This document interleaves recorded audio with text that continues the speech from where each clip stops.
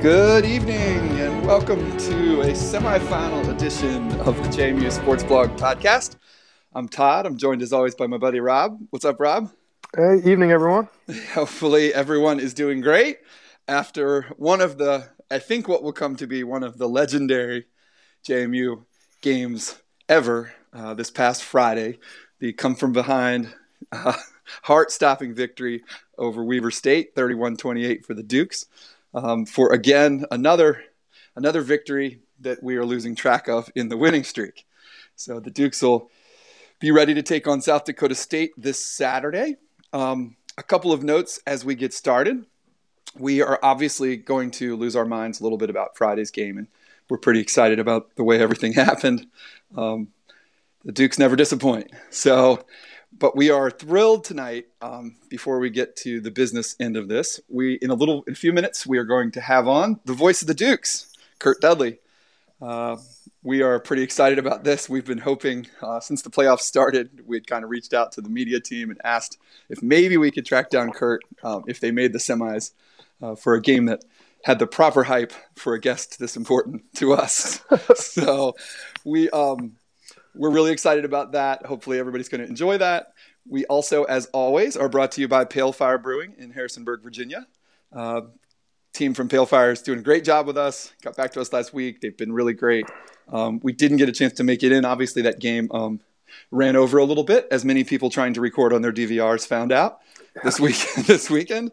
But if you go by the brew house there in downtown, ask them about the JMU Sports Blog podcast, you get a free pint glass as always. This weekend with the 4:30 start, we are much more confident we will get a chance to hopefully celebrate post-game. So we will see. And our last note for tonight and the last week that you have to hear us talk about this is we are winding down the end of our t-shirt campaign for JMU Sports Blog. You can go to bonfire.com/JMUSB. Again, bonfire.com/JMUSB. Our amazing shirts, our own very own logo designed by our buddy Ben Markowitz, are available at that address. You can also find it a couple weeks back on the blog. We'll be sure to tweet it out and put it out on Facebook again tomorrow. Again, the money that we're raising for this is going for us to hopefully upgrade the quality of this podcast with some new mics, maybe a new set of headphones, some equipment that'll make us sound a little better, to reinvest in our site that has been a labor of love for the last 8 years. And for the first time, we're really trying to pull this off. So before we move on, we just can't thank the people already enough that have ordered. We are at 40 shirts. We need 10 more to reach our goal. So the shirts will be printed and they'll be going out on Thursday. For those of you in Virginia, you're likely to get them in the next week or so. We have assurances that they will all be delivered before a potential trip to Texas in the first week of January. So we hope you guys will support us a little bit in that. Again, there's a donate button on there. That is totally straight going to us. No pressure at all on that. But we will try our best to make it worth your generosity. So all that being said, we are thrilled to welcome the biggest guest we have had on the podcast, with apologies to all of our previous guests. But for Rob and I, this is a really exciting opportunity to have what I think most of us think of as the voice of the Dukes, but is technically JMU's Director of Broadcast Services. He teaches a course on campus, and he's the announcer for the Harrisonburg Turks in the summertime as well. So with that, welcome the voice of the Dukes, Kurt Dudley. Well, thank you, guys. It's a pleasure. I appreciate you inviting me here tonight, and I was looking forward to it all day, so I'm glad the time has arrived. Great.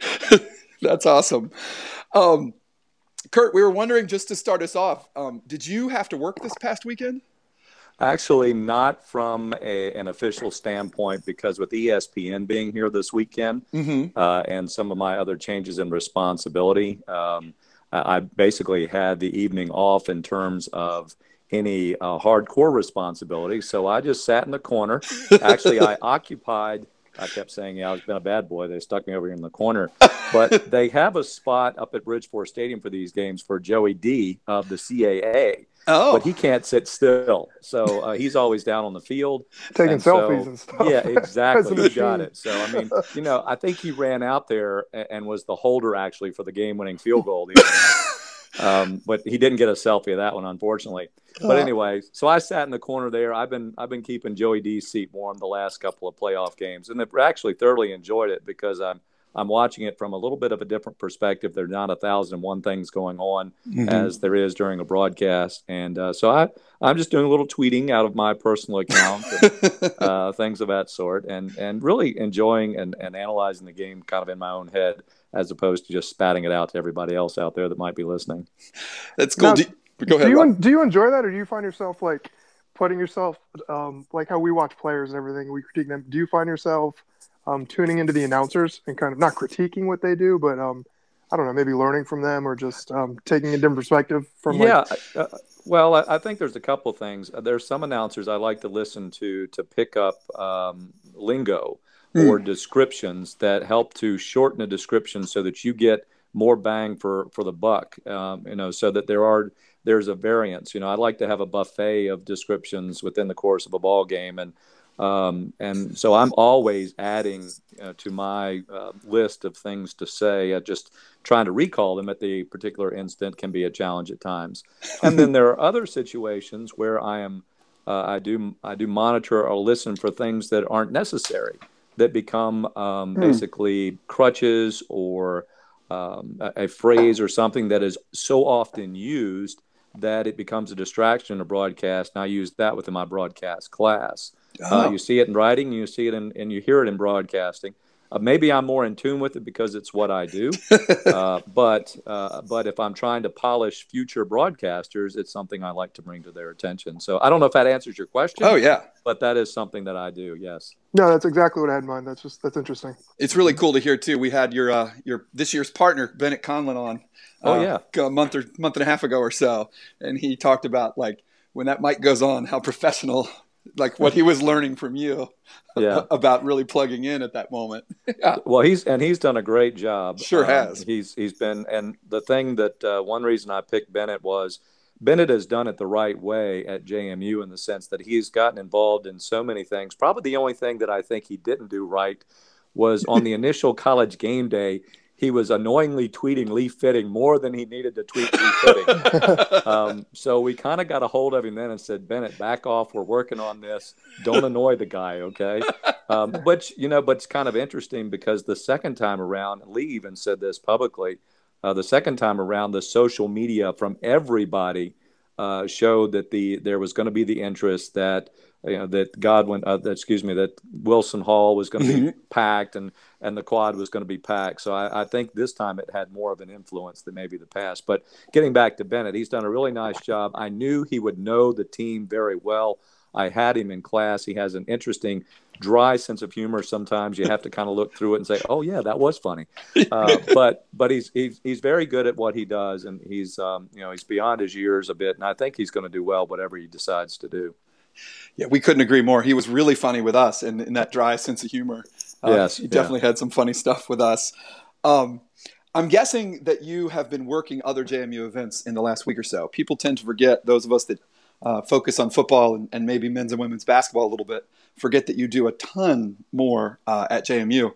Have you been working any other events this last couple of weeks or so? Well, it's kind of thinned out here recently. Probably the one thing that's kind of changed for me is I was a sports information director in charge of a handful of the sports for the first 18 years at JMU. And then it switched over to this position, which the name has changed 4 times now. When it was multimedia communications director, which had just changed now, that I was really the only one doing that. Now all these sports information directors do similar things with all the social media and the graphics and what have you. But so now what happens, when I was an SID, the spring was my busiest time because I was the baseball sports information director, and they played a 56-game schedule. Sure. And so you're on the road for a 3-game series. We go down to Wilmington or Charleston or up to Boston, and so you're playing 5 games a week, and so it was really hectic then. And then once going into this role, and we started doing the Matazone productions and started to expand those products, then the fall got really busy because most of our sports, when you look at it, the majority of our sports that are in action at one time of the year is during the fall, and then the overlap season of November is really the crunch time. So the last couple of weeks it's thinned out because everybody's done with the exception of football from the fall sports. So the only thing I've really done other than be at those football games is to cover the home men and women's basketball games, although I do have responsibilities for every road contest, football and or basketball. And this is one thing that's also changed, guys, is that I traveled with men's basketball and football about the last 15 years, and I no longer do that as of this fall. And so that's changed a little bit. Otherwise, I would still be in the radio booth for even these home games this week. I guess there's so many more schools that have put together their own productions that JMU's able to rely on. Are they able to rely on those other productions a little bit for the away games? Yeah, well, and that's it's interesting because I don't know that Matazone never really travels. Because, for example, we spend, and the way our model is right now, we do all of the home football games with the exception of the playoffs because ESPN has the rights to those. Mm-hmm. We do all the basketball games that are home, both men and women, and then we have a budget. Every time we do a Matazone production, we're spending money. Oh wow! Okay. So it's not a free thing. Now we do want to thank the Alumni Association, and all the sponsors because they make it free for everybody. But when we have, for example, probably one of the good examples is we will go to, say, Towson or UNCW or Elon or Hofstra or Northeastern. All of those schools are in with us and are Stretch Partners, which is our platform. Mm-hmm. I'm sure people would like it or not. That's the platform that we're working with right Kurt, now. we love it. Okay, well, good. I'm glad you do. Yeah, I never had any issues with it. I know there are complaints, but exactly. I think it's an outstanding product. I know it is a tremendous amount of work and a tremendous amount of money from the Alumni Association. So I appreciate you pointing out that it is not free. It's something we all benefit from, from the Alumni Association. So something to keep in mind when we as alums get hit up for donations. Yeah, absolutely. It comes right back to us. In many absolutely, ways. It does. But to finish that point, though, they're doing their so-called Matazone, and we're sharing their production. Got it. That's why when you see JMU play at the College of Charleston, you never hear me doing those productions. Gotcha. Because it's their Kurt Dudley or their guys that are doing their production. So that's how that actually works. Makes sense to us. Yeah. Good. Yes. Kurt, how did you come to JMU? I think if I'm not mistaken, you attended Bridgewater, correct? I did. Absolutely. So have you been in the Valley ever since? I came to the Valley in 1979 to start as a freshman at Bridgewater College with an ambition of my degree. My academic pursuit at the time was general science. A lot of folks don't realize that I do have a passion for sports, but I was also more reared in science coming through academically. And I really enjoyed the biology. What kicked me was the physics. I was not very good in physics. For some reason, I could not get, work equals rate, da-da-da-da.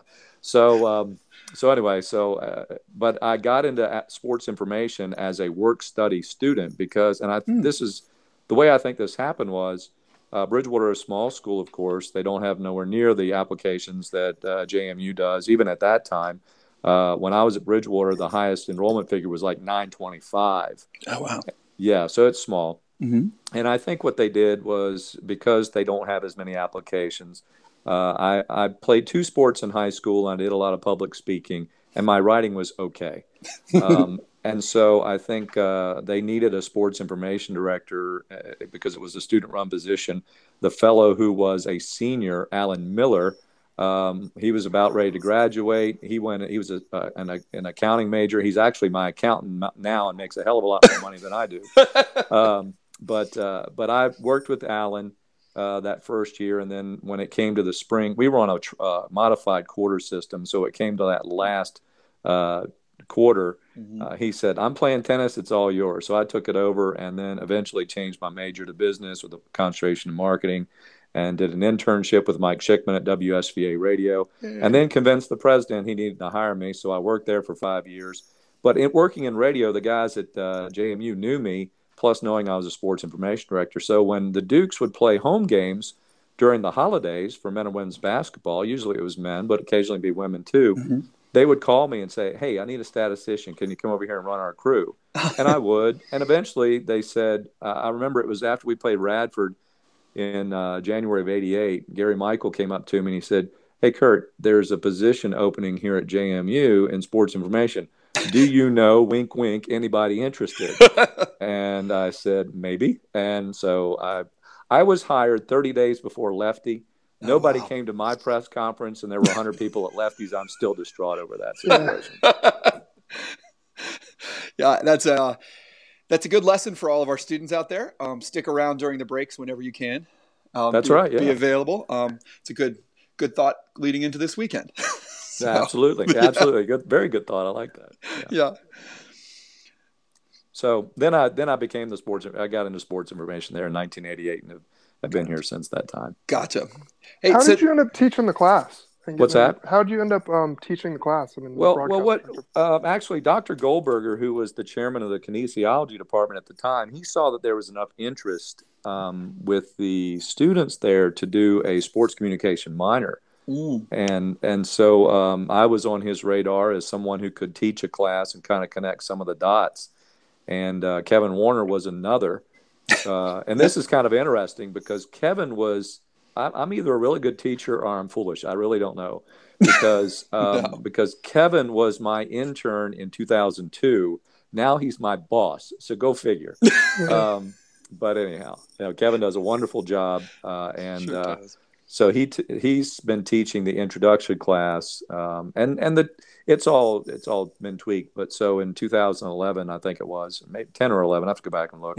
I started the broadcasting class, and I remember that summer, my wife and I, we were driving on vacation, and I said, "Yeah, I think one thing I'm going to make them do is they have to. One of the things that's in the class, they're assigned to a CA team, a basketball team, men or women's, for 2-week increments, and they have to file audio reports on them." Oh. And she's like, "Why would you make them do that?" And I said, "Well, because they have to broadcast." That's right. But many people are certainly one of the biggest fears in life is to speak and speak to the general public. And so if they can't do that, then they need to reconsider what they're doing. Yeah. But I try to teach the class so that even if you're not going into broadcasting, that there are communication skills that come about from that. And I just had a young man that was in the class last year or 2 years ago, and he's got a job with a marketing firm in Manhattan. And he says, "No, it's not sports, but I've got sports clients like the NFL." So, there's some pieces that come to it and they can use in the real world. That's great to hear. Another example of the well-roundedness of JMU. Absolutely. Yeah. Yep, that's what we try to do. Yeah. So did you get to listen to Coach Houston this morning? I think he had the CAA press conference. No, I typically don't get a chance to hear him on the Mondays. Okay. Occasionally I will, but it's not. Usually I'm trying to wrap up a lot of other generally speaking on Monday I'm wrapping up what went on during the weekend and getting all of what I call the Matazone media team, which is all of these students that are practicums or interns with me, getting their assignments and getting their paperwork caught up. And then we have a couple of meetings on campus that I'm involved with: external operations, which is do club marketing, athletics communications, Jeff Polglace, the deputy director of athletics. We all get together, and so that's where I get a lot of the communication of what I'm going to be helping to distribute over the next week as far as information is concerned. Like the dorms are opening, or kids, you can win a free tuition, or you can win meal plan. Yeah, meal plans. Yeah, and we got some other ideas that are working on. We just got to get them finalized over the next 48 hours. That's awesome. So what's it been like covering Houston and his coaching staff? We've had a couple external guys from the DNR, Hero Sports, and they were just raving about how media-friendly Houston and the entire football program has been. You got a different perspective from the inside, but has it been as positive as an experience as you'd hoped it would be? Absolutely. There certainly the one thing that's kind of interesting, and we feel this as growing pains every once in a while. I mean, the bigger JMU gets, the more complicated it becomes from an athletic program. And years ago, even if we were in the playoffs, probably things would be not quite as regimented. We're very regimented now, very restricted on, for example, we try to protect the time of the student athlete. So we have windows during the week where student athletes are available to the media, for example. Okay. And that's standard through a lot of the FBS programs. Because if you think about it, these young men, these young women, they're already committing at least 20 hours a week to their program. And then considering that they've got academics and everything else, if Brian Shore had to do an interview as oftentimes as people wanted him to, I mean, he wouldn't get anything else done, and Right. we'd be losing games on Saturday because he wouldn't be prepared. Mm-hmm. So, and the media understand that at times, but some have to learn that you have to get in front of things in order to get, the accessibility. Chris Brooks does a wonderful job to try to accommodate as many people as possible, and Coach Houston is very, very accommodating to that too. And Chris helps with that accommodation because he gives him a heads up on what is coming, what he might expect to come, and I mean when he's on his way. Houston typically, when he is on his way to O'Neill's, he is on the phone with somebody, either doing a radio interview or a print interview before he gets on there to do a consolidated interview, as far as our fan and press luncheon from O'Neill's. So they don't waste any time. No. They don't waste any time. Life of a college coach right there. Absolutely. Yes, that is very true. Yeah, for people that don't know, the O'Neill's is the weekly coaches show with you, Kurt, right, and Coach Houston, and then often a couple of other coaches of other sports. Right? Yeah, what we try to do every Tuesday from noon until 1, it's streamed online through Facebook Live, JMU Sports. Mm-hmm. And during the football season, we have Coach Houston every Tuesday, and then during the basketball season, depending on their travel schedule, we'll have Rowe and Regan, mm-hmm. and then we'll try to slide in other coaches. In January, we'll get Coach Eikenberry out there, and Coach Clays Balkum, and the rest of the spring coaches when we can get a chance to spring them in there. Yeah, well, I'll be looking forward to hearing from the new softball crew. Yeah, absolutely. Yeah, we'll have Lauren in there, no doubt. We'll have Lauren in there. Yeah. So we did want to ask you. We heard over the weekend on Saturday, kind of fitting or Friday, I guess, as JMU was playing in such an enormous game, that one of the true legends of JMU, former head coach Mickey Matthews, retired officially down at Coastal Carolina. He did. Yeah, and we know that Mickey was back for President Carrier's service this year. Right. But we were kind of wondering if there was any Mickey story that stands out for you that you could share with everybody. Well, I think one thing I'm weak at is remembering some of those funny stories. I don't know, for some reason I'm not good at humor on those situations. But a few small situations. One a full disclosure is that when I would do interviews with him every Thursday, I started doing that with him in 2000 or 2001, I think it was. And I remember 2001, the first interview was, I called them the Diaper Dukes because the offensive line were all freshmen, and things like that. He said, I kind of like that. But you had to come in with pre-written questions, and I had to go through the whole thing and say, okay, coach, that's what I'm going to talk to you about. Now, and he was fine with that. Yeah. And actually that helped because how slow his draw was, or how he would stop and he'd run his fingers through his hair, and he would think, and he would say, Kurt, I would say this. Well, Mickey, say it. Okay, just say it. Right. So I would usually go in and spend 12 minutes with him, and by the time I edited all the pauses down, it became an 8-minute interview. So that was kind of true there. He always had his Mickeyisms. This boy's so big he hunts bear with a switch, or that guy plays. He's so bad he can't play dead in a Western movie, and then he got really fancy and called him spaghetti Western. So he started to upgrade his jokes there.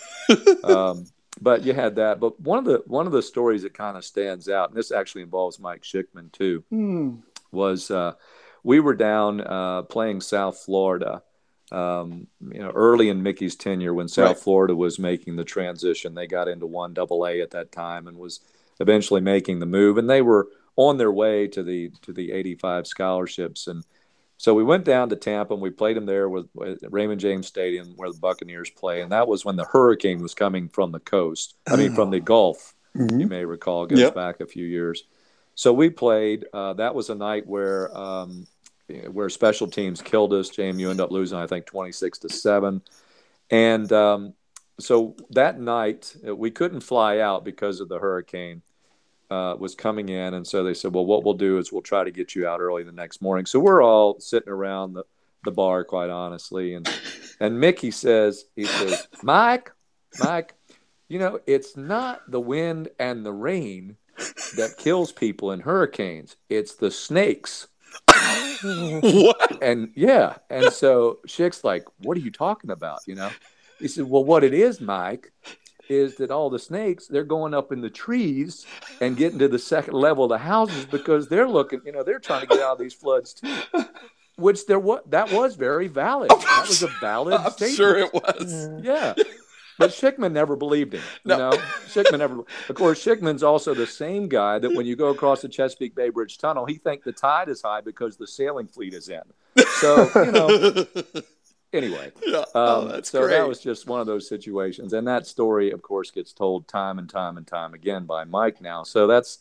But Mickey was certainly involved in that story, and we love it. But I learned a lot of football working with Mickey Matthews. There's no question about it over the years. I think a ton of us did. Yes, yeah. So what about this weekend's opponent? Have you gotten to watch any of South Dakota State, or just kind of like we did, getting to watch them a little bit this weekend maybe? That was really all that I did get a chance to see. I do want to give Chris Brooks credit because probably about early October, he was saying, you better watch out South Dakota State. They may be the best team in the field. Because he gets involved with the weekly polls, and he was watching what they were doing and paying very close attention. And so my first chance to really watch them was this weekend as I sat here in my home watching it online while keeping a track of what the Dukes were doing up at Jamaica, New York, and women's basketball, and keeping another eye on the Army-Navy game, which is the closest I'm getting to my bucket list to go to that game. But I did watch them the first half, and I was very impressed. I think they're a team, much like JMU, that's very difficult to prepare for because they've got so many weapons. And, their offensive line is just you're going to need more than a switch to hunt these Grizzly Bears because they are big. They're all 300 pounds. Hopefully JMU speed can counteract that a little bit. But I think the number of offensive weapons they have poses some concern and will create a situation where the one thing I think that's really been key to this team this year defensively is the discipline of the defense to do its job man for man, to not go rogue.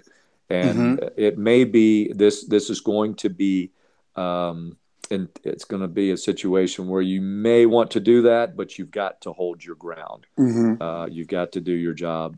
Otherwise, they can pick you apart. So I think they will get their yardage. I think they will put some points up, but you don't want it to be real easy. Yeah, well, that's great insight into this game. I think we think the same thing. We were hoping that South Dakota hasn't seen anything like the JMU defense either. So, right. Yes. Yes. Yeah, it works both ways. Yeah, it does. No, they are a dangerous team. Like you said, they've got a lot of weapons, and we were kind of worried about Weber State's size on the lines, and it's not going to get any easier this weekend. No, it's not. I mean, you really got 4 good teams in this field at this point. You had 8 good teams in the field. Probably New Hampshire was probably the one that was the big surprise making the final 8. Sure. Because I fully anticipate. I mean, I was concerned in October myself of facing Central Arkansas. Yeah. Before you get to Frisco. So, but it doesn't matter. You're going to face somebody that's pretty darn good when you get to this weekend. Absolutely. So, there's no easy outs. There is really no easy out. And the way that the season has played out this year for the Dukes, it has provided some anxiety to fans, I think, at times, certainly, but because of how good the offense, how really explosive the offense was the last couple of years. But, I think you're going to see what to me makes it really exciting. And then when you have a comeback like you did last Friday, even much more, magnified because of, hey, these are good teams that you do this with. Absolutely. And we think, one thing that got overlooked in everybody's sort of nerve-wracking fourth quarter, this past week was JMU's offense was really back on track this week a little bit in some ways, more than it has been in a while. I mean, the rushing game was there, which I think that's where we have not seen it quite be there. But it's been misleading to a certain degree, and I think the main reason is because they haven't been put up those monster numbers, and this has been a year where big plays have been very rare. I think we went into week 10. and Brian's longest pass was 39 yards.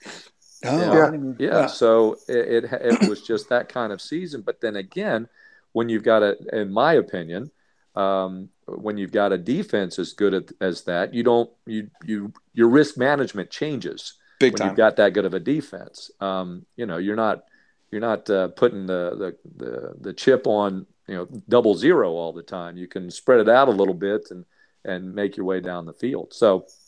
But that's my opinion. I'm sure Coach Kirkpatrick says, no, we don't want to blow them up all the time. Well, Kurt, before we let you get off of here and get back to your work preparing for another week of JMU Sports, we're going to start asking all of our guests this, and we don't know if we'll use this tonight or down the road somewhere. But one thing, and the reason that we've big thanks to Meredith Crawford, Meredith Cox, for sort of bringing us into the fold a couple years ago to help out with JMU Giving Day. And that's been our kind of window into getting to know some of you guys on the inside. And we are hopefully going to put together something again this year in advance of March's big fundraising drive. And we were wondering if you could just say a word or two about why Giving Day matters at JMU. Well, I think it matters in a variety of ways. And let me go what really is close to my heart about it is that people will ask me, and they've asked me throughout the years, and I mentioned about being an SID for a while, and I came through the ranks here at James Madison, known professionally as a baseball sports information director with my work during the summertime in the collegiate leagues, and then, of course, with the Diamond Dukes with Coach Babcock and Coach McFarland, Coach Anderson, all those guys. But anyway, when I started to do more radio and started to do the Matazone, I realized that it was not so much the sport as it was the student athletes. And under the leadership of Mr. Bourne and Charlie King and the presidents here over the last number of years, from Carrier to Rose to Alger, I think the investment that the Duke Club folks are making, or the investment that people are making at James Madison, is being wisely spent and plowed back in, that it is making great returns on the other side. And looking at the holistic approach of the JMU athletic program, we are setting these students up to be successful. The model sort of like, I like to think about it like the New York Yankees. They spend a lot of money. You expect them to be in the playoffs. Will that guarantee a championship? No. But the expectation is at least to have the opportunity to win a championship. And so we kind of have that same type of attitude. But it takes all of these other aspects beyond the scholarships that help to support these student athletes so that they can be successful. You take the other stresses away from them to a certain degree, or you make it, you set them up for success. And so by being, by giving to James Madison, you get that aspect. The other thing is, I know people are passionate about JMU, but what I don't understand is that regardless of that passion, we're not seeing, and this is just an honest statement, we're not seeing the return of investment back to the university that correlates to that passion. Which is I can't figure it out. It's a phenomenon. It's a dynamic that just puzzles me. And you can go back historically when JMU was a teachers' college. It's understandable. They don't have a lot, teachers. We need them desperately. I wish they could be paid more. It's just an economic thing. But we have a lot of alums out there that can support. And I think it works. It churns that economics that the purple and gold can come up with. Yeah. So I think it's important to give on Giving Day for those two reasons. It's working, awesome. and we need more people to show their passion by giving back. Well, we'd love to hear that, and there's certainly no more authoritative voice on those things than yours. Well, thank you. Yeah. So, Kurt, we really can't thank you enough for the time. It means a ton to us. It's really exciting, not only for us, but I'm sure for those few people that listen and care about us and what we've been doing as well. So we are so appreciative of your time, and we hope that you will get a chance to be a little bit of a fan again this weekend and maybe for another few weeks. Yeah, I hope so, no doubt. And, we appreciate what you're doing, and we certainly do appreciate the fans out there because we're doing it for those folks as well. And we know that everybody's out there bleeding purple and gold. And so keep up the good work, guys. All right. Thanks very much, Kurt. Thank you, Kurt. My pleasure. Appreciate it. See ya. Well, we are going to have a hard time following that level of professionalism. I would say, wouldn't you, Rob? Yeah, Yeah, that's a little bit. And my voice is now like yeah. feels even worse than normal. Well, It's a mine's tough still day. recovering from Friday for sure. Yeah. So, but without further ado, we will move on to the normal portion of the podcast. We hope everybody enjoyed having the sweet stylings of Kurt Dudley on here with us this week. So we are going to do 4 downs, which we will preface and warn you may bleed into 5 or 6 downs on the Weber State game. I think this outcome and this game warrant some discussion. And to be honest, I think we all have the same concerns, and we'll get there in a second. But what we want to do right now is kind of celebrate what we saw on Friday. Rob, you want to take first down? Yeah, I mean, I don't know what else that was just so much fun. We can get into the whole. It was awesome. We can kind of fake our way through the analysis like we do every week. Oh, I'm in full but, Chris Farley land here. I'm just like, it was awesome. But it was just, and it's funny, like most of the JMU fans that I interact with had the same reaction, like, oh my gosh, that's why we watch football. Yep. To see that, you see the team take punches, and then you kind of start talking to other people, and I don't know if we're just blinded by our purple passion or anything. Or so people are like, "Oh, JMU almost let one get away," but come on, I don't view it that way. Like maybe I don't know. Like Weber State impressed me. I thought that was a really well played game. I thought JMU played really well. It was a couple mistakes. JMU's been really lucky in this year. They haven't made a lot of mistakes, but the old cliche, like most games come down to 1 or 2 plays, or it's not you lose more games than you win type of thing. With mistakes. They had 2 bad plays on pass coverage. They did. And it was a game. And Shore had a bad throw. But it just was exciting. Like, just to see them come back. I was so impressed with Weber State. They could have just gone away at halftime. Yep. Because they were not doing anything. And, nope. I was interacting with people on Twitter, and they're like, oh, I'm nervous. I'm like, why are you nervous? Weber State is not going to move the ball. Mm-mm. And then we kind of got roasted for tweeting out. Yeah, I'm the one who said they weren't going to score again after JMU's win 21-17. Yeah. Well, I'm the one who pretty much said the game. I was like throwing the white flag when they went down 28-20. But I don't know. It was such a good time. My dad, I said this after the game. My dad's 73 years old. He's calling me Friday night, like 10:30, 11 o'clock, just to talk about the game. It was that sort of thing. Like, it just was so much fun. And every season we've been fortunate to have a couple of these games that kind of stand out from the rest. Like last year, we talked about it ended the best way it possibly could, winning the championship. Yeah, sure. But I'm not going to think of that championship game when I look back 5 years from now, 10 years from now, 20 years from now. No. I'll think of, the North Dakota State game, the Richmond game, the Sam Houston game. There's certain ones that stand out. I think no matter what happens, win or God forbid we lose, this is a game I'm going to remember as just having it just be a fantastic experience. Yeah. As a fan, it was a blast. I think when I look back on the 2008 season when JMU was in this exact same position where they were the number 1 seed and hosting all the way through, I remember being out there in the cold at the Montana game and having Rodney go down and that being a heartbreaking loss. But it certainly doesn't diminish in my own memory the App State game or the Villanova game from earlier, or the Richmond game from earlier in the season, right? Or the Villanova playoff game. Or the Villanova playoff game. Where Landers, led the fourth quarter drive. That's right. Or the Wofford game. The Wofford game. Wofford game too. Year. Yeah, all those games. Obviously the Scotty return at Richmond and the Hail Mary up at Villanova and the App State game, I think for both of us, we talked about this a long time ago, is our all-time favorite game at Bridgeforth.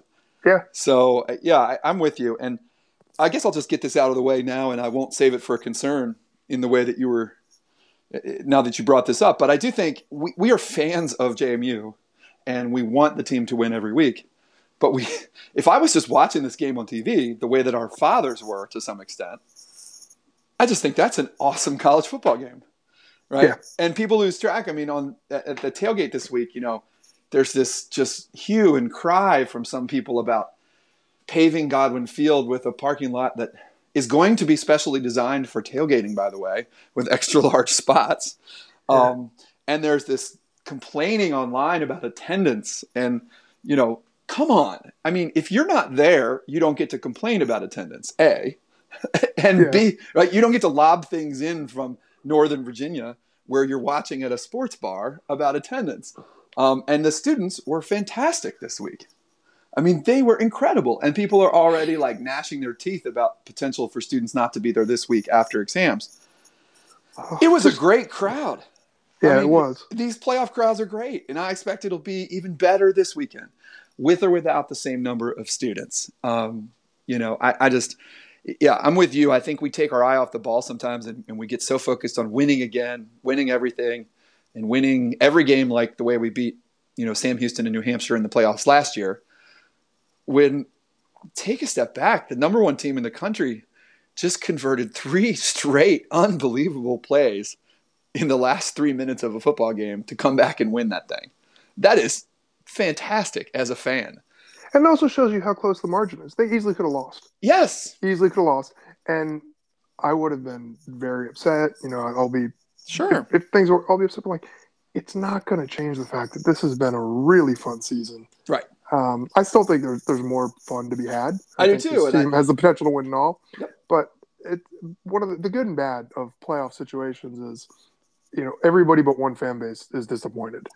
And that disappointment is always legitimate. You want to win it all. But no team left is going to have a bad season, no matter what happens. Including JMU. And I know people are, you're defeatist or I'm like hedging it. That's not the case at all. No. I'm really trying to enjoy these games and be a fan that is positive and likes stuff rather than somebody in the past who's been a complete nervous wreck. Right. Todd and I were chatting, like, I'm a diehard Giants fan. Yeah. And, when they won that Super Bowl, the first one of the Patriots, it was about as much fun as I had watching and supporting it. When they won the second one against the Patriots, I didn't enjoy it at all. And I can remember because I'm mortified to think about this. We have a video of my 2 boys dancing around at halftime, just having a blast being little kids. They were, preschoolers at the time. And I'm in the background, and I'm a nervous wreck at halftime. And I'm looking at it, I'm like, oh my gosh, this is like my kids are having fun. My wife's taking videos of them. And I'm just this sad sack loser who's not even enjoying his team being on the biggest stage. Yeah. And I can tell you, I did not have a single bit of enjoyment in that game until Manningham caught the pass. Right. And they won, and I didn't even feel good. I was like relieved. And then I saw the video, and I just felt embarrassed and pathetic. And like, that is no way to be a sports fan. And I've just tried so much harder. Like, full confession, one of the reasons I really like being JMU stuff is because it connects me with guys like you, my friends. Right. As a Giants fan growing up in DC and a Mets fan, I don't have a lot of common, like, shared experiences. Right. So it's just so much. And also, like, JMU, it's important. It's big. It's FCS. It's getting good notoriety. But it's also something that has a different perspective. You can it's not in your face. If JMU loses, it's not front page of the paper. Right. It's not turning on sports talk radio. So it's been really good for me just to enjoy it for what it is. It's a fun distraction and coming together with me and my friends and my family. So I don't know. And Friday was just the culmination of that for me. It's why I'm a sports fan. There was a little JMU talk to lead off the Sports Junkies this morning. So there was some talk radio on. But that's JMU. great. See, that's everybody. Yeah. That's good. Like, that's still exciting to me. Like, I still get a kick out of that. Like, if I pick up too. the paper, or if you see him mentioned like on ESPN, it's like, it's still just fun. It's not. I mean, God forbid you're like an Ohio State fan after that playoff. Like, at least you can get away. I just feel like it's a little bit healthier in terms of perspective. Yes, and I'm trying to keep that perspective because I part of me is still very, very nervous about it going on. But I'm like, you know what? I'm going to be okay. It's not, the world's not going to end if JMU loses. And on that note, I mean, just back on the field for a second, you mentioned those 2 long pass plays. It's not like JMU was out of position or in the wrong defense on either of those 2 plays. Those Weber State kids made great plays. Yeah. I mean, both those plays. You could say a JMU kid missed the ball on the first one or, wasn't able to break it up or didn't get his head around on the second one. But it's not like it was a terribly called game. And for me, my second down is what we talked about a little bit with Kurt is the offense was rolling in this game. They had 500 yards of offense against one of the best defenses in the country. By far the best defense in the Big Sky Conference. They had 29 first downs in this game. Yes, Brian Shore was under significant heat in critical portions of this game. Yes, they lost Jahi Jackson on the offensive line and had to replace him with a younger player, and that probably led to some of that. But the offense, I mean, Marcus Marshall was rolling in this game. You know, if he doesn't get that third touchdown call back, we're talking about one of those all-time playoff rushing performances. It was instead of the all-time receiving performance. Right. Well, yeah. I mean, I know we're burying the lead here, but yeah. I mean, I just think the offense in general, and for people that watched that game and thought, well, Jamie was down at the end, and we all thought they were dead, and so they were terrible. That actually isn't the case. This was not the offense we saw the week before against Stony Brook, or many of the weeks that were important during the regular season. This was the offense we saw at East Carolina, where there were the big plays that Kurt mentioned weren't there. And some of those came from Marshall, some of those came from Alls, and a big number of them came from Rob's third down. Yeah. Right. Well, we can save it. Yeah. Because that'll just be a rant. So. Right. So, I mean, you know, I'm really excited. And I know that we as fans are just so like having this huge sigh of relief. And, you know, for me in the stands, I mean, those last three plays were, there's a religious experience in there with the few fans I was sitting in the stands with, right? I mean, we were just hugging and so happy at the end of the game. I mean, I was speechless, which, as you guys know, is rare. So, yeah. So I'm really excited about the offense coming this week as my second down. So, yeah, I think that's a good point. Like somebody was saying, I don't know, somebody was tweeting us or commenting on the blog like, "Oh, JMU's lucky to win. They stole that win." I thought it was the other way. Like, Weber State was in position to steal it, and I don't mean that as a slight to them. No. I mean that as a compliment. Like, they hung around. They had no business being in that game. The offense for JMU was terrific, but wasn't finishing drives. So it was close enough where Weber State countered and had a couple big plays went in, but by no means did I feel that was an unjustified result. No, I mean, that was two great teams, and right. JMU made more plays. Right. I mean, you could argue JMU stole the game in the last 3 minutes in terms of getting the ball back and scoring again to win in regulation, I think. But JMU outgained Weber State by more than 200 yards. They had 3 times as many first downs as Weber State. So let's not, throw ourselves off the top of Wilson Hall here about this game, I'm excited to see what JMU does against South Dakota State, who, while they play in the Valley, has been prone this season to give up some monster offensive numbers against good teams. They themselves score quite a bit and are obviously a tough opponent in every regard. But, the one thing when we talked to Brian McLaughlin a couple weeks ago about Weber was how good they were defensively. And this week, last week the over-under was like 36 points. This week it's 58 or something. So I think people realize JMU South Dakota may be a whole different animal. Yeah. Yeah. So, Rob, what about you for third down? I'll save the obvious because I'm sure we'll both just start talking about that. But the last 3 and out that the defense forced was just amazing. Because a couple of series before that when they went down, it looked like the wheels were coming off. I tweeted something like, that's it. It's all over. I thought it was done. Not just that they went down, but then they get 3 straight penalties? Yeah. Oh, yeah. Essentially go backwards. Mess. Yeah. I mean, it was so weird because it really looked like the pressure had gotten to everybody in JMU, and the wheels were completely coming off. Yep. And then it's like they flipped a switch. Yep. And the offense did it, but then it was like, okay, they did. Is it going to be all for naught? Because there still were a little under 2 minutes. Like there still was enough time where something could happen. And the defense came out, and it was like, they stopped the guy running for 1 yard incompletion, and then Jimmy had that pass deflection. Yep. And it was just like, nope, the defense was right back to that level. It's just amazing how those guys, like anybody that plays corner, plays defensive back, really needs to have that mentality that, it was a fluke play. I got beat, no big deal. But to see the entire defense have that attitude and come out when JMU needed them to play their best and to do it with the game on the line and not just get the ball back, but to just do it, 30 seconds later in 3 plays. Oh, yeah. It was like, oh, wow, there's something special going on here. And it wasn't just that. I mean, it's also when you're there in the stadium and you see Weber State, they score that touchdown, they go up 8, and they're over on the sideline thinking they have done it. Mm-hmm. Right? And then, I loved that call, by the way, even as an opposing fan. Oh, yeah. The play actually go over the top. Oh, yeah. It was great. That was just cold-blooded. Yeah, it was kind of the old Tebow play where the quarterback kind of runs into the line like he's gonna run and then pulls back it was like the pot pass. Yeah, it's a great call. And but when they went over to the sidelines, I mean they thought they had done it, and then the champs responded. And when Weber State came back on the field for that what became their last drive, the crowd also, who, like we all said, thought we were dead and buried, all of a sudden, it was just a whole different ballgame. Yeah. And I think that's important to keep in mind this week against South Dakota State. This is a team that has never been to the FCS championship. They've been good for a number of years now. Their whole conference has risen largely on the backs of the Bison. But this is, who they've beaten 2 years in a row. They have. There's no doubt about that, as JMU did last year as well. Yeah. So I just think it's interesting in these tight games and when it really gets on the line. JMU looked like the champs in the last 3 minutes. And if they get a chance to, punch South Dakota State in the mouth a little bit this week, it'll be interesting to see how the Jackrabbits respond as well. So for me on fourth down, and we'll save, like you said, I mean, some of our individual players, we'll just go through the list in a second.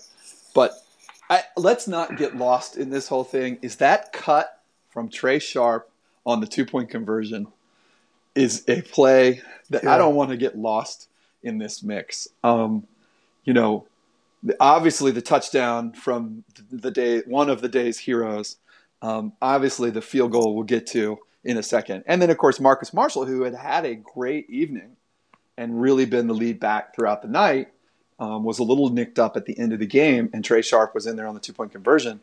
And that was not there. That play, no. Like they had run that earlier in the game, and he had been stopped, and they ran it again, and it wasn't there. And I thought, watching him on the replay, I thought for sure he was going to try to go outside and just get run to the sidelines, basically. No, I was like, somehow he saw that and cut that back in, and that should not get lost in the parade of other heroes in this game. I don't want to lose sight of that cut from Trey Sharp. So that just as an individual play, that was an unbelievable play. Oh yeah. So, Rob, do you want to talk a little bit about Riley? Well, I mean, we had a buddy, our buddy Jamie was watching the game on DVR and texting us from behind. Right. And he texted us. He's like, "Oh my gosh, I'm behind, but Riley Stapleton, what a catch!" And I wanted to be like, "Which one are you talking about?" Right. But he didn't want to spoil it. I mean, every time he didn't just catch like, "Oh, that's a big play, big play." It was like jaw-dropping season highlight type catches repeatedly. I mean, we heard this in the offseason that he was capable of this. People who were I think Chase Kitty's the first guy I heard really talking up. This guy's got hands. This guy's got hands. He can just go up and get it. Yeah. And did he ever do that? I mean, on Friday night? That was just. I mean, you talk about the best player on the field. It was not in doubt in this game. No. I mean, that was unbelievable. I mean, that is a legendary. I don't know that we've ever seen another JMU wide receiver performance like that. And I mean, that's tough. Rob and I were not around for the Gary Clark days, so I'm sure there's some magnificent highlights back then. And we saw Macy Brooks and a few guys. I saw David McLeod. In our time. Different sort of players. Yeah, great players. And obviously last year with Ravenel and Taylor and company, we've seen good players. Daniel Brown's still in the NFL right now. But that was really, really something special. And those, like you said, the importance of the plays themselves, right? I mean, the one-handed where he caught it against the guy's back on the sideline. Obviously, it's 3rd and 9 with 2 minutes to go, and you're down 8, and you just run away from somebody and basically throw them on the ground and make a touchdown catch. I mean, that. And then just standing there in the end zone too. I mean, it doesn't get any better than that. So just hats off to Stapleton, and certainly it's going to be interesting to watch South Dakota State prepare for JMU this week, because that JMU did a lot of work with Terrence Alls in the run game this week, which was really successful, including a 30-yarder that got called back. Well, those are technically passes, though. You're right. They were technically passes, right? Yeah. We know Eldridge can catch the ball. There's plenty of weapons out there, but I think most people have probably prepared this season largely to stop John Miller and Terrence Alls.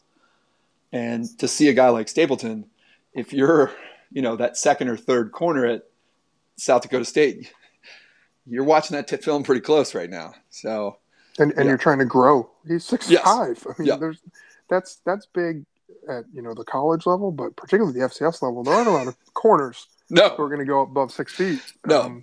So that he's a matchup nightmare. No. And then as Rob said, Jimmy did what Jimmy does. He giveth and he taketh away. Yeah. He had great plays and tough ones, but he never gets down, and comes back when he does.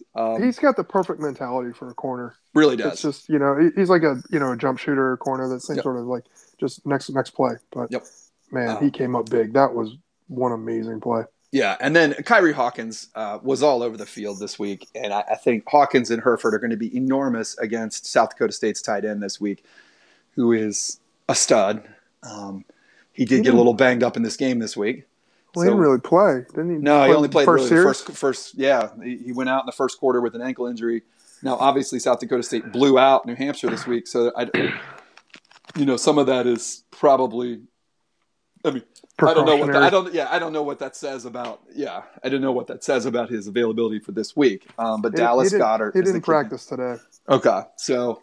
And I don't know that he'll practice all week on a sprained ankle, but he certainly may be ready to go. But even at 50%, it'll be a big loss for them. Yeah. So, or just even if he's like at 50%, he's still good enough that he can make a difference in the game. Oh yeah, but I think that the way Hawkins played this week and Herford, I mean, those guys are going to be huge coming up. And then our last one here in this extended 4 downs. I mean, we got to give it to Ethan Rackey. Oh my gosh! Right? I mean that is an all-timer kick at JMU. We thought it would be very tough to top Tyler Gray's 45-yarder in the Fargo Dome last year.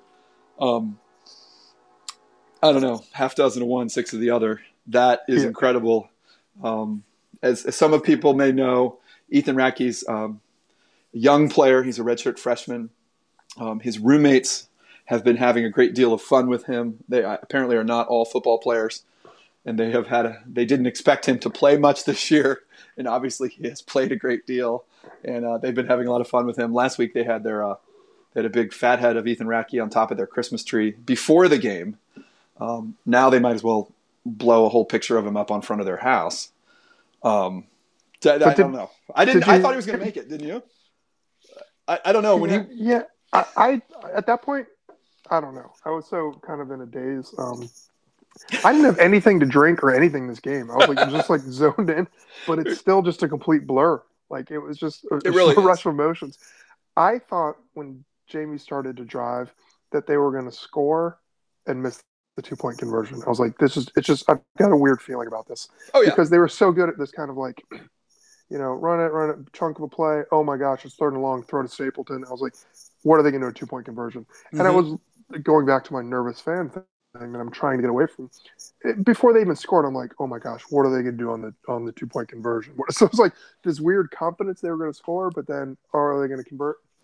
By the time the kick came about, I think my emotions were just fried and I didn't know what was going on. Right. That's probably a pretty good way of describing it. Yeah. It was like, is this really happening? Did you see his press conference? Like, no. It's just like either a coach's dream or the most brainwashed child on earth.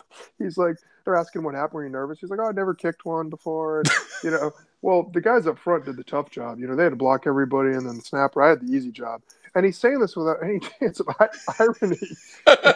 Even Shore and the other guys are looking at him like, dude, you just hit a 46-yard kick. I know. And it was like, I guess the type of person that can hit a 46-yard kick is the type of person that can put himself in the mindset that, like, I'm just doing my job. Everybody else's job is just as important. I don't know. It was cool, and it kind of spoke. Maybe I'm reading too much into it, but to me, it was like, man, Houston really has these guys playing the right way and playing for each other. And I mean, I know a young guy, maybe you got to earn your spot in the locker room, but either wise beyond his years or man, that kid is brainwashed. Yeah. Well, 2 last things on that. I mean, another example of Coach Houston knowing what he's doing way better than the rest of us do was JMU scores on the long touchdown to Riley Stapleton, and JMU had 2 timeouts left and 2 minutes, 2:08 or whatever it was to go, and Houston called timeout on the 2-point conversion.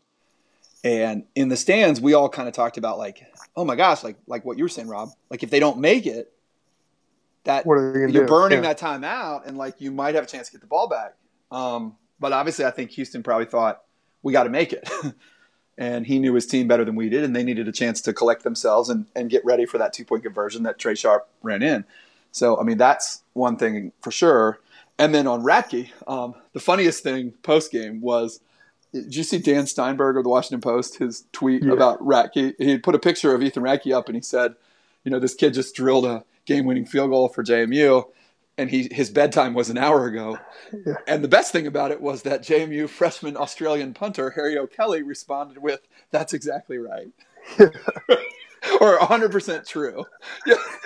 He was tweeting stuff that was so funny. It was such like Aussie speak. He's like, "Oh, what a ripper of a game, mate." But I was like, I gotta find the tweet. I want to make it into like a poster for my house. Rob and I have been, But I'm just, it's so weird that like we were so excited when they signed him. We're like, oh, Australian punter. Oh, it'll be so, because first of all, they appear to be dominating college football the past couple of years. Right. But it's also kind of like, oh, it's some interesting story.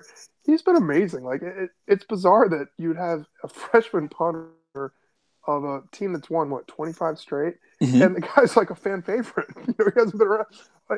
It's funny. That guy just cracks me. Oh, it's awesome. Yeah, the tweets were so funny with like all the Aussie dialogue and and to hear his friends, like, because people refer to him as a rugby punter. I guess when we do that, it's not cool. He's like, all his friends from Australia are like, why do they call it rugby? It's footy. And all this stuff. And I don't know, man. Sometimes I might have perused his mentions a few times and laughed out loud. Yes.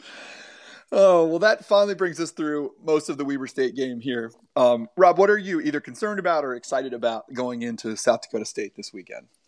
I mean, I'm excited to be back in the semis. Going back to back. Final Four. Awesome. Yep. Final Four.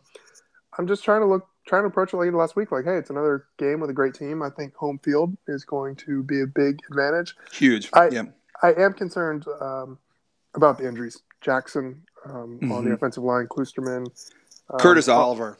Curtis Oliver. But I'm seeing mostly with regard to the offensive line. Yeah, I think so. But you guys, they're switching positions in the second half, and they definitely stepped up when needed.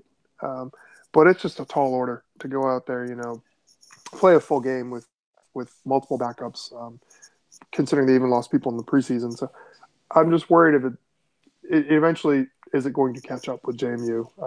And if it is going to catch up with JMU, it will be, against a team like South Dakota State or, another top team in North Dakota State or Sam Houston. So JMU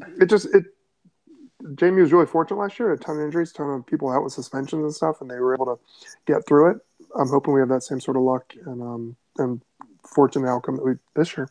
Yeah, this is when I think the coaching staff and home field can really make a big difference. Is on a week like this, when they are going to have to fill in and they have to make the kids believe again. But it may not even be as hard this year, coming off a win like that. So my big thing this weekend is I'm just excited. I mean, you brought up my big concern, which is injuries.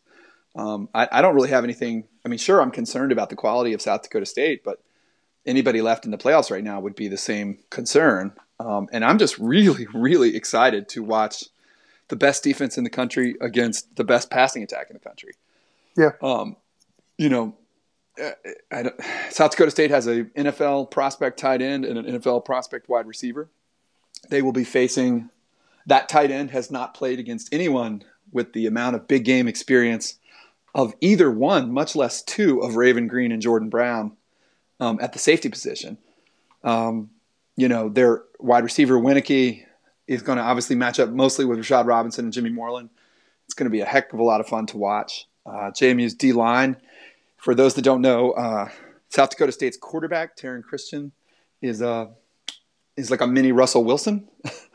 And, it's going to be – JMU has played so well at just kind of collapsing the pocket and forcing quarterbacks to be where they want them to be. Not necessarily sacking them all the time in the playoffs, but controlling the line of scrimmage. And watching Ankara and company match up with Christian is just going to be awesome to watch this week. As a fan, just enjoy it a little bit. It's going to be a fun thing to watch. So I think that you have anything else there, Rob? No, I just think that's a good point, though. When you talk about defensive line play, like when you've got guys who can run the ball and throw on the run, Mm-hmm. sometimes you need to do, an all-out pass rush. You got to get to them, but other times you just need to kind of play contain and keep the pocket around them because you don't want to get them scrambling. So it's always a tough balance. It'll be fun to watch and see how they do it this weekend. Yeah, and just cruising around, like listening to a few South Dakota State fans today online, they have a lot of the same concerns with their offense that JMU does with our own offense, which is they're really concerned about JMU being able to stop the run and force them to be one-dimensional, as good as they are throwing the ball, which is pretty much what we've – I mean, that's a mirror image of our concerns about JMU for most of this season has been, okay, we know we can go to the passing game and we have talent and we'll figure it out, but when we've really been bottled up in the running game is when we struggled. And it was great, so who knows? I don't know what to make of this game.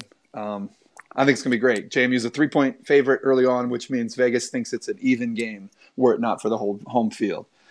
And I think that's probably pretty accurate. So tonight we are going to do a quick overtime.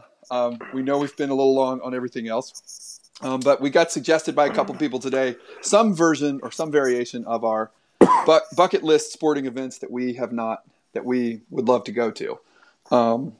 Rob and I decided we're going to do this. We're going to choose events that are not teams that we support. So Rob's not going to choose any New York teams. I'm not going to choose any Washington teams. We're not going to choose JMU. We're not going to choose the FBS teams that we, to some extent, support. So we'll move on from there. Rob, what's your first one?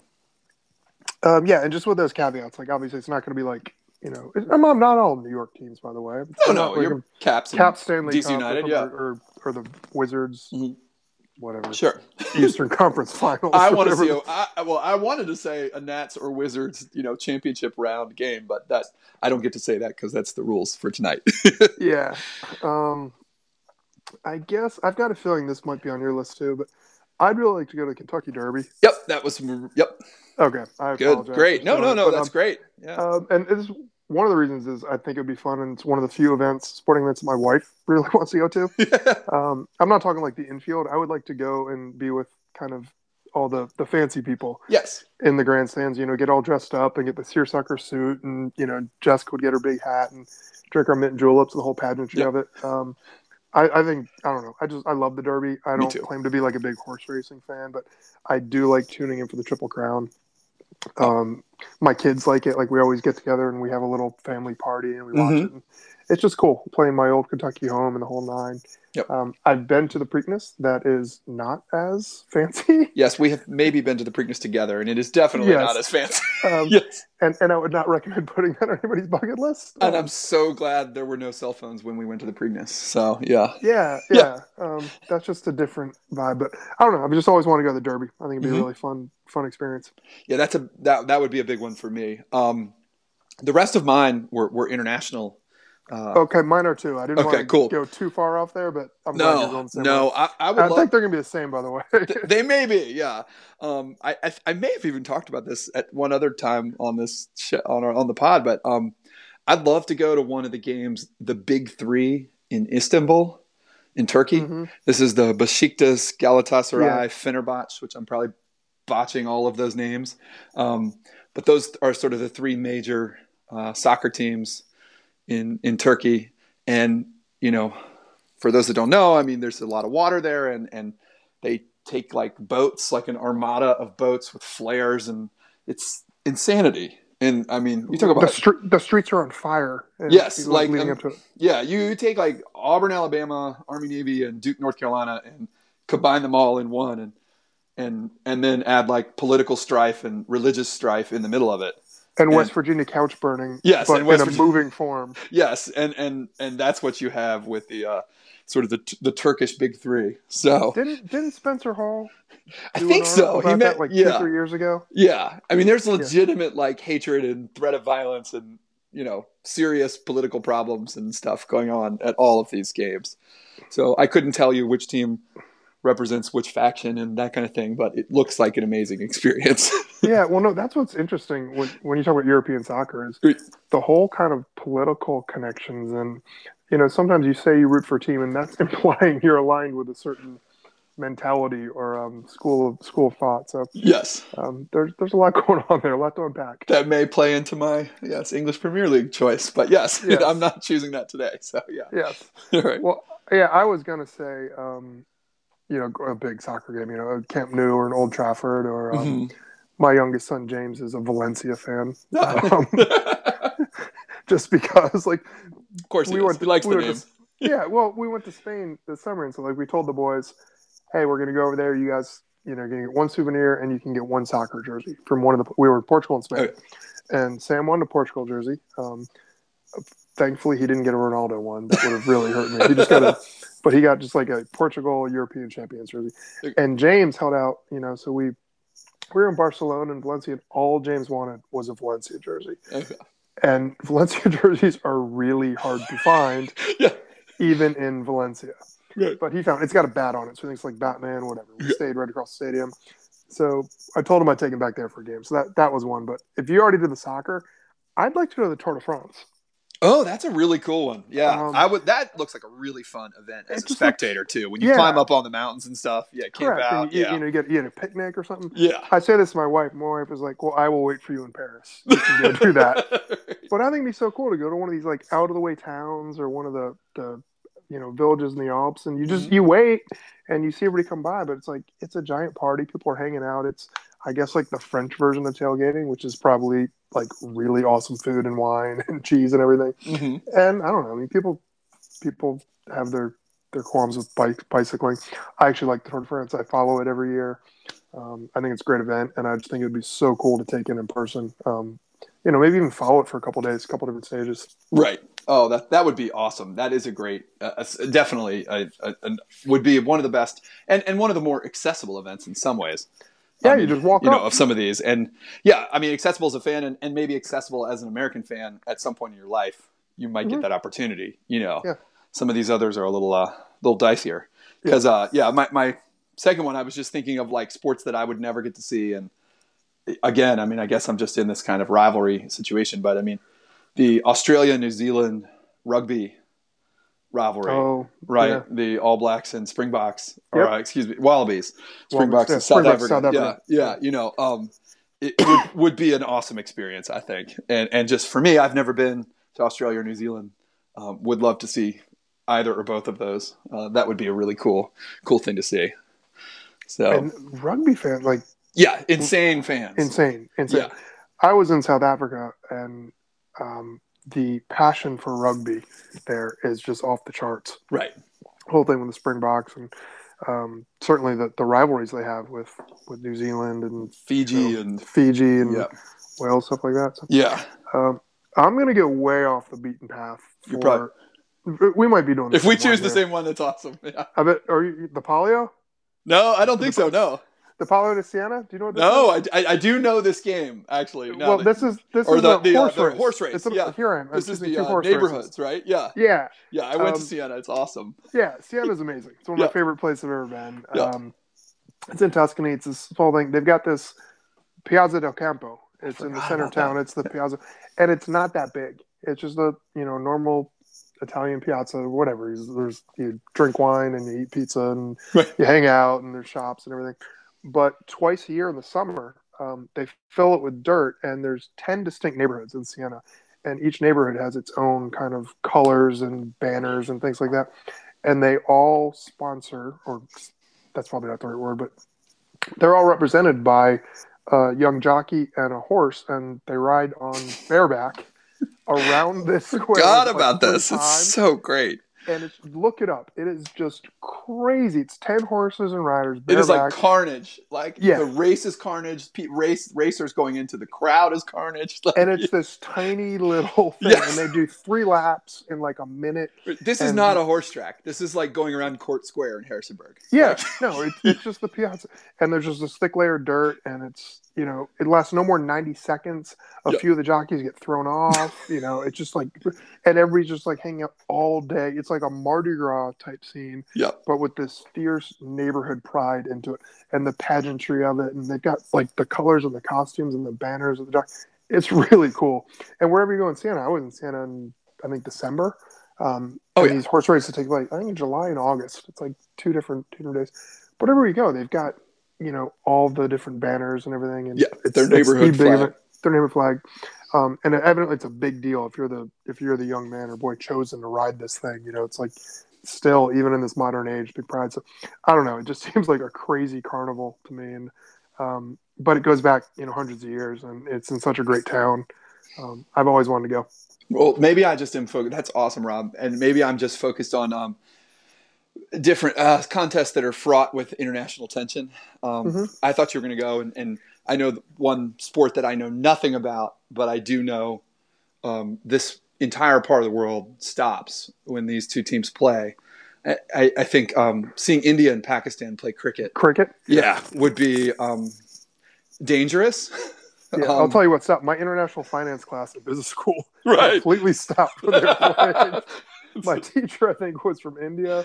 Yeah. I had classmates from India and Bangladesh and Pakistan, and I had they all came in like bleary-eyed, like we would after the World Cup. Right. And it was like, it's called a test or something Yes, like that. yes. Oh my gosh! And it was like, my professor was checking his computer during class, going up on stuff. So, yeah, that's something. That's another level. Yeah, I mean that is. I can't. I really don't. I mean, it is full Paul Feinbaum, Auburn, Alabama. Yeah. Insanity and like entire country stopping to watch this thing for, in some cases, like multiple hours or days. Yeah. And of course, fraught with everything that goes into the India-Pakistan relationship internationally. So that does, for the most part, bring us through tonight's pod. We hope for certain that you guys enjoyed having Kurt Dudley with us. We know we did.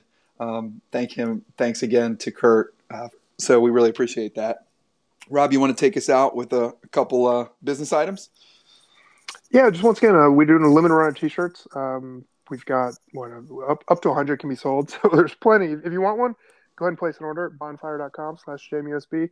The orders must be placed by Wednesday. After that, we're not doing the shirts anymore. Yep. We won't bug you again for like a year. Yeah, I won't bug you again. A good 6 months at least. Yeah. They are pretty cool shirts. Hopefully everybody likes them. We thank you so much to everybody else who's already purchased them or helped spread the word. We really appreciate it, and hopefully get a few more sales. And otherwise, just continue to follow along the blog, Facebook, Twitter, and all that, and enjoy the games, man. This has been such a fun season, and I think this weekend's going to be even more fun. Yeah, and I once again thanks to Pale Fire as always. Sounds like you just had a Pale Fire right there. May have, correct, or at least using my Pale Fire pint glass. Yeah, so that's good.